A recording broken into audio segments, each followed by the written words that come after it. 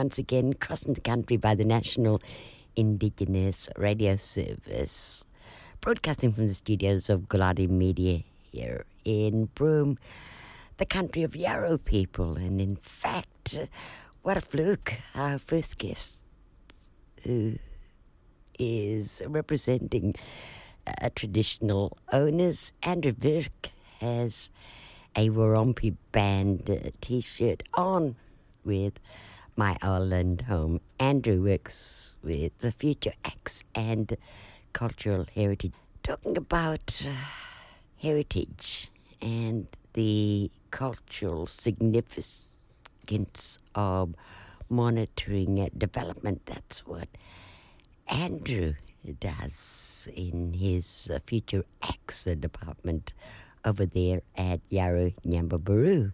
He joins us in the studio to focus on the work that NBY is currently doing, as it's very much a busy morning here on premises with the workshops going on, reflecting this voice and wording a Kimberley version. You'll also be invited, as you're more than welcome as a community member, to join members a little later on at 5:30 for a community barbecue to get an idea of what's been talked about during today's consultations. Andrew Bourke, welcome. Good morning. Good morning, Sandy. Great to be back here again. Yeah, got your t-shirt on. I have. What a fluke. Yeah, it sure was. I was in the waiting room and that song came on, My Island Home, and I looked at my shirt and I've just got this on the internet, arrived in my post box a few weeks ago, so it's a nice Warumpi Band t-shirt. Love it. Last time we spoke to you, your twin sister was in town and you were celebrating a birthday together. That's right. I was reasonably new to town then, so my sister came up in, I think it was June last year, to celebrate our birthday, my twin sister. So, yeah, that's the last time I was here having a chat with you, so it's lovely to be back. You say you were fairly new to town then. How's settling in been? Yeah, great. Really been enjoying this wet season. Lots of rain and storms and lightning and stuff going on. So, yeah, pretty excited and, yeah, nice to slipping into the new season. Still hot, but hopefully the humidity drop off and we can start enjoying swimming in the water and getting out and about a bit more. Getting out and about, enjoying the dry season. In fact, you've got culture monitors out there at the moment looking at developments that are happening currently here in Broome. Yeah, that's right. There's been a lot of work during the wet season, which generally it's not the norm because obviously it's pretty hot. But yeah, there's a lot of out at the Broome Industrial Estate, just on the other side of Cape Leveque Road. There's doing the stage 2 of that development. So we've got the Yarrow cultural monitors there walking in front of the dozers and excavators, and when they're doing the clearing, make sure nothing sort of culturally sensitive or significant is being unearthed. And yeah, that's been going on since about late January. So yeah, there's been lots of work happening out there. And in fact, culture monitoring has been going on since Yarrow Nyambaburu had been established with native title rights. Absolutely, yeah. That's obviously a strong part of, sort of getting your native title, and, your main focus is looking after your heritage. So whenever there's sort of big things or developments or land clearing or any sort of things like that happening around town within Yarrow, we just want to make sure everyone's focused on, looking after heritage and with our monitors on the ground, if there's anything that's dug up, which still happens occasionally, they're the monitors there to look at it, and where that might be sort of bones or something rather, they can sort of identify if there might be some of their old people that have mainly been buried there, or some other artefacts or cultural material, and they can sort it out, or they can get back to us and we can come up with a plan to manage that. Andrew, just to recap for those that don't know what the Future Acts all about. Tell us more about future acts and cultural heritage.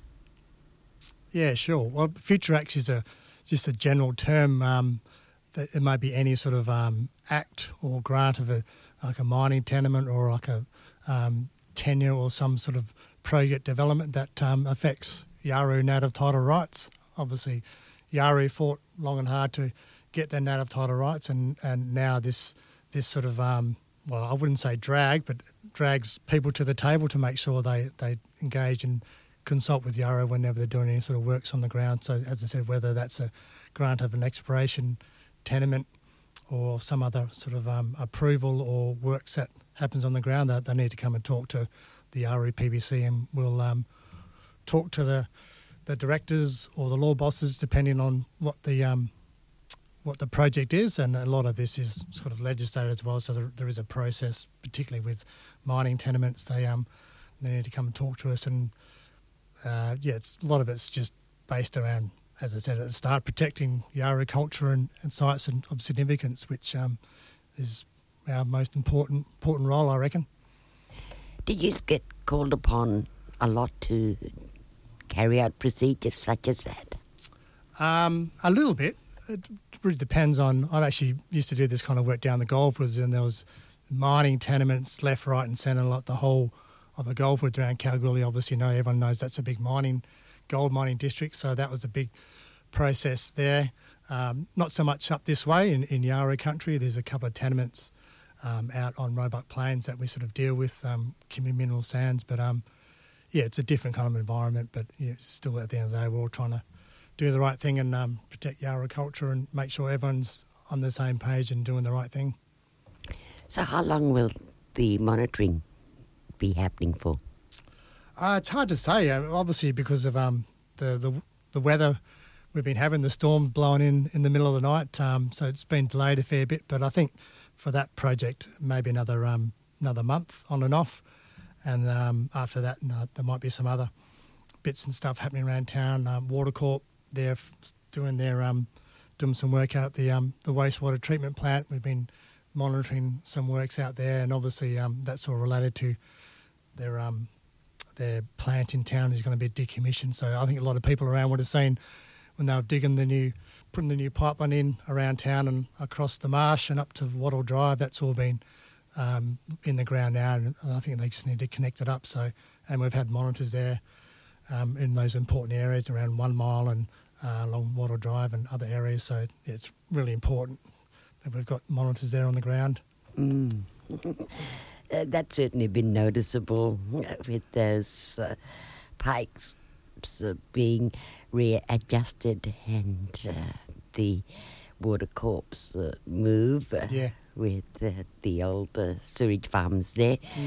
And in fact, it was only recently brought to my attention that there's a bit of a spot near the telephone booth at the top of Savile Street that looks, fairly damaged, perhaps through cave-ins and works that have been done there. Andrew, thank you for coming in. Pleasure. Thank you for bringing a smile to our dial, wearing your Warumpi shirt like that. Great. Thanks for having me, Sandy. Andrew Bourke from Future Acts and Cultural Heritage at Yawuru Nyambaburu.